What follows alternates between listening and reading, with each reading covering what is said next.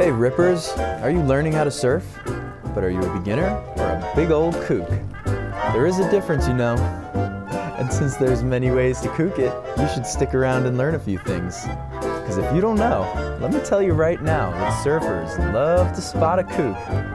But don't get all stressed about it, because everyone kooks it once in a while. And that's the reason for the Kookcast, because the more you know, the less you'll kook it. So bust out your swimmies and get ready to learn. The Kookcast is here to lead you on your journey out of kookdom, one episode at a time. And hopefully, offer you some traction on this slippery slope between kookery and killing it.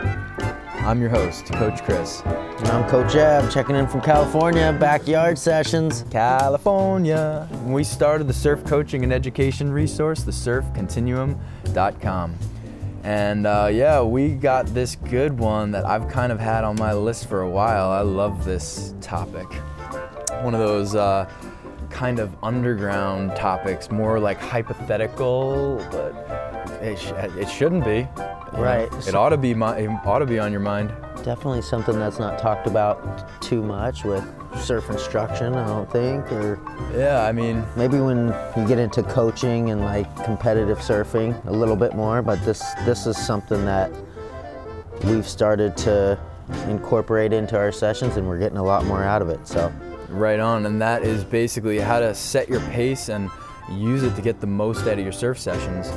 And as we kind of dug into it, and figured out how we're going to attack this topic, more and more kind of points came up. But the inspiration for me came from realizing how you use your breath to set your pace. And you do that in a lot of things, If you ever catch yourself panicking or getting all worked up, you probably also notice that your breath kind of is like directly tied to that. And it's not actually your breath is a result of that, or it is, but you can switch that around and use your breath to control the response. Right, counteract. Right. And and I think where this really started becoming obvious to us is when we would see people getting ready to paddle for a wave and begin paddling for waves. And that's a crucial moment. That's like high pressure performance, coaches watching. I really want to do good. I got this short time with them. I want to perform. I want to feel good about my session. And I think all those things can kind of work you up and take you away from controlling your breath. And what happens is your mental pace kind of picks up too.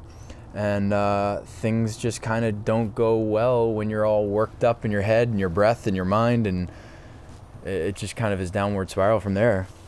Right. So that's what we're gonna kind of like walk you through, how we keep our we keep our pace set based on all the other factors around us. The surf at hand, the crowd at hand, and the spot. The location at hand. And let's just keep snatching through these things. Yeah, right on. Okay, so breath is for me number one and first and foremost, regardless of what's going on around you. Like, use your breath, learn some breathing techniques, long exhales to control your breath. Okay, but then like in that panic versus calm, but moving on to how your pace, now kind of correlates also to your rhythm in the ocean, and maybe not even in the ocean, but your rhythm showing up to your session, and just how you get your body and mind ready to go surfing.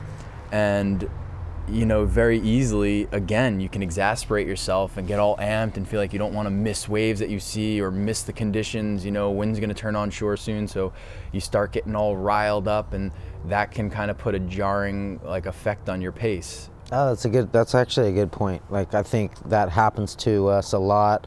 We talk about getting ready for a swell and just kind of keeping yourself calm and not getting burnt out before you even get to the waves. As part of your mental pace.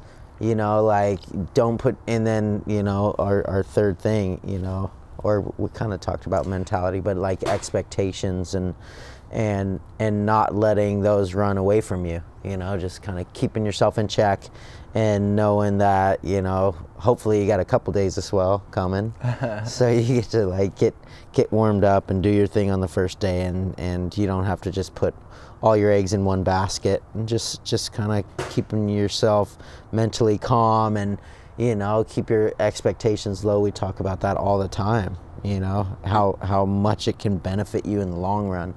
I feel like I'm so notorious to myself for that, for like getting super eager and excited.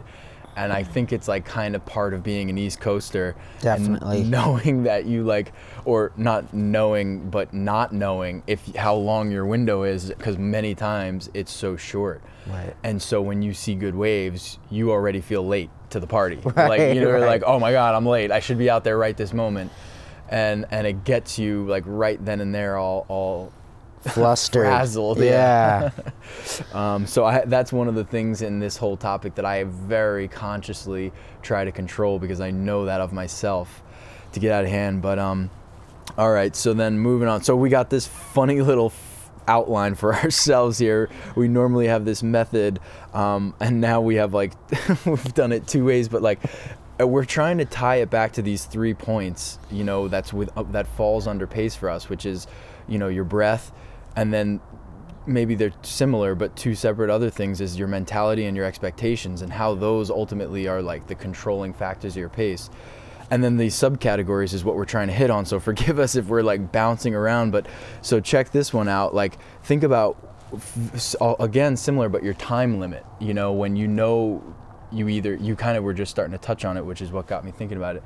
But like, if you know you have time, you know there's a building swell, you know, it's a balance of not being lazy either, but Right. not over exerting yourself and surfing your brains out on that first day when you got 3 more great quality days coming up. Right. And it's definitely happened to me where I've gotten so excited about that first day of swell, but then day 2 and day 3 really like sorted itself out, and it really started filtering in properly and feeling the reef, and things got sorted Right. somehow, whatever it was. But you already physically and mentally. I put it all on day 1. Right. I was like, well, who knows what the swell is going to do? And so it's an interesting thought. Pace is literally kind of in my head a balance, you know, of, yeah, you want to work and get your waves in, but not overdo it either. Absolutely. So what was that? That was Time limits. Okay, so we have waves at hand. That's kind of All right. Well, like time, also like little touch on time limit. Obviously, if you only got an hour to surf, then your pace is going to be a little bit different than you more have. of a daily time. That's good. Yeah, go daily ahead, sorry. time. So like, you know, like a lot of times, like back in the day when I was surfing with Uncle Anth all the time, and like we would surf every day after school and work for him, and a lot of times we wouldn't have that much time, or a lot of times the waves would be pretty shitty and wind blown, and it was rainy, and it was like it was more about like getting it done, you know, like getting a handful of waves, you know, knowing that maybe only one of those is actually like a real wave where you're standing up and jiving down the line, and you could do, you know, one maneuver or something like that, and the rest of them are dropping in and pulling through closeouts or something like that. But Coming back to like expectation, basically. Having the right expectation for your session. These all just are hand in hand, you know, your breath affect your mentality, and your mentality right. you know, affects your expectations. So I think this is all good. It's so much like how surfing, what it's like, you know, everything affects the other, you know, like how your breathing affects how you're paddling for the wave, how you paddle for the wave affects how you take off affects, like, it's all tied. So like these topics are really like deep, but reciprocating, you know, they're all pointing back to themselves, Right. you know, having the right expectations for the waves you see, whether good or bad, or building swell over the days or not, is going to help you set the right mentality so that you can have the right kind of pace and not feel like you need to get it all in on that first hour, or maybe you should because all you have is that hour. Right. But these are all like considerations to make when you're getting ready to go surf, and trying to figure out what is the pace I need to have that's going to get me the most out of this session, Right. which in sometimes it's as many waves as possible, sometimes it's as quality waves as possible if Right. you have that time and if those waves are available and if you can breathe and keep yourself calm. Right. What's this endure versus sprint? What is that endure versus sprint? What were we thinking when we wrote that? I mean, I think that would fall into mentality. Like, I've been in that position where, you know, you say you're surfing a really good wave, and each wave is taking you way down the point, and you're starting to get to that point, like maybe even after your first or second wave, you're already feeling it in your shoulders and your arms, and you're like, well, what?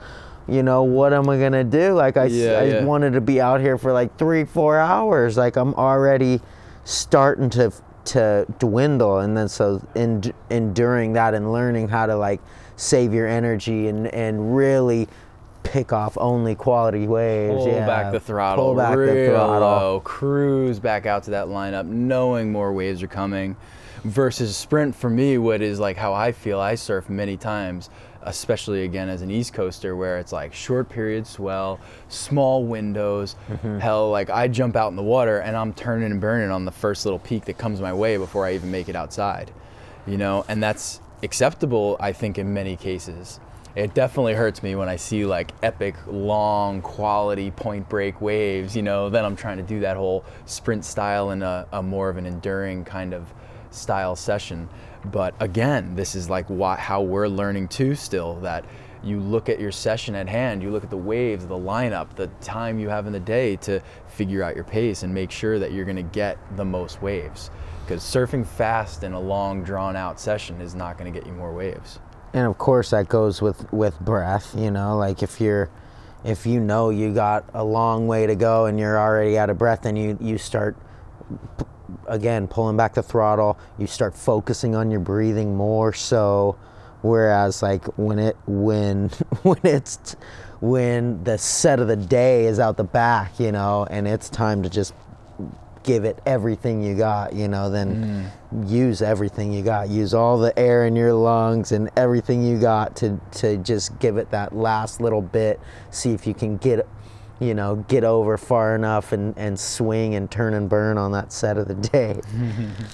That's always something like, man, breath really is the like underlying for me of all of this, because it has helped me so much to remember pace, you know, and not get eager about, oh, big wave, oh, positioning, paddle, what. Just when I see something that starts getting me to think like that and start losing my pace, I like breathe.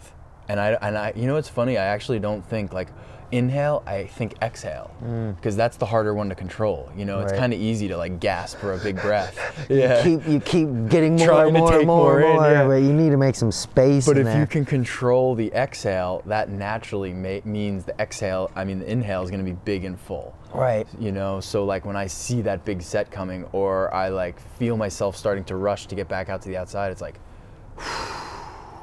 exhale. Right. And I start my breath on the exhale. Or feel yourself start to get out of breath, like when you're on the inside at La Miss and you're way on the inside, you just got rocked and you got a long way to go, and you come up and you're like gasping for air, and you're like, whoa, you got a long ways to go, you better just chill out, dude. Right. You got like Right then and there. 20 more duck dives to go. Totally. So if you're already out of breath, then you're doing something wrong. Yeah. You have to force it too. It's like, I don't always like that word, but it's true in this case, at least for me. Like, force it when your body wants you to be like, or your instinct maybe is like, you know, you have to force the breath to be long. And it really does change like everything. You know, you start to feel your energy come back, you start to feel your like mind settle down, and you feel like, okay, this is not too big a job to do. Right, you start focusing on each making each stroke count. You know, you kind of get in that rhythm, get into that flow. And yeah, it's so crucial, and something that really needs, I mean, I think that's in so many different sports, and It totally is. it's just like when you start getting it dialed, when you really start getting into it deeper, then breath plays such a huge part. It's just such an integral, fundamental part of how your your body and it's your of mind, life. yeah. It's just of life, and you need to take that with you into surfing, you know, because surfing is really easy to get all flustered and worried and panicked in. And that kind of goes, I'm looking at our next point of wave size, which is like, I guess similar to judging conditions and like kind of waves, but just simply the one metric of small versus large, you know, and knowing how you have to like pace yourself for large waves. I kind of tend to slow down in large waves, you know, I mean, except for when it's truly needed and you got to lay on the gas, but I feel that it kind of prepares me and saves me up for when that is time, you know, because when you need to go, either get out of the way or scratch under a set, you want to be ready. You want to be fully energized and like not at the end of like a fast pace. And then suddenly being like, oh, I still need to go fast for this set. And then in like smaller surfs, you know, say it's not very crowded or something, that's like a good place to kind of turn it up a little bit.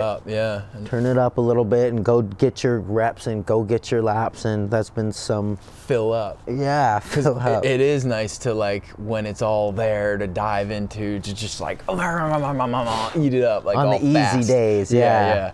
You know, and when it's right and there's no need to pull it back if there's no crowd and there's tons of good waves, and you know, why not like test out the different ranges of your you know, the different speeds you have as a surfer. But that actually is reminding me of a point for some reason I'm not seeing it on our list. Oh, there it is. But not letting yourself be affected by other surfers' pace. Right. Because other surfers are of different levels of fitness, of different levels of commitment. They're on different equipment. Right. You know, the way they surf is just different just because of the equipment they ride. Right. And maybe many of them aren't even considering their pace at all, so don't let them lead you astray. Right. And they probably aren't. Probably aren't.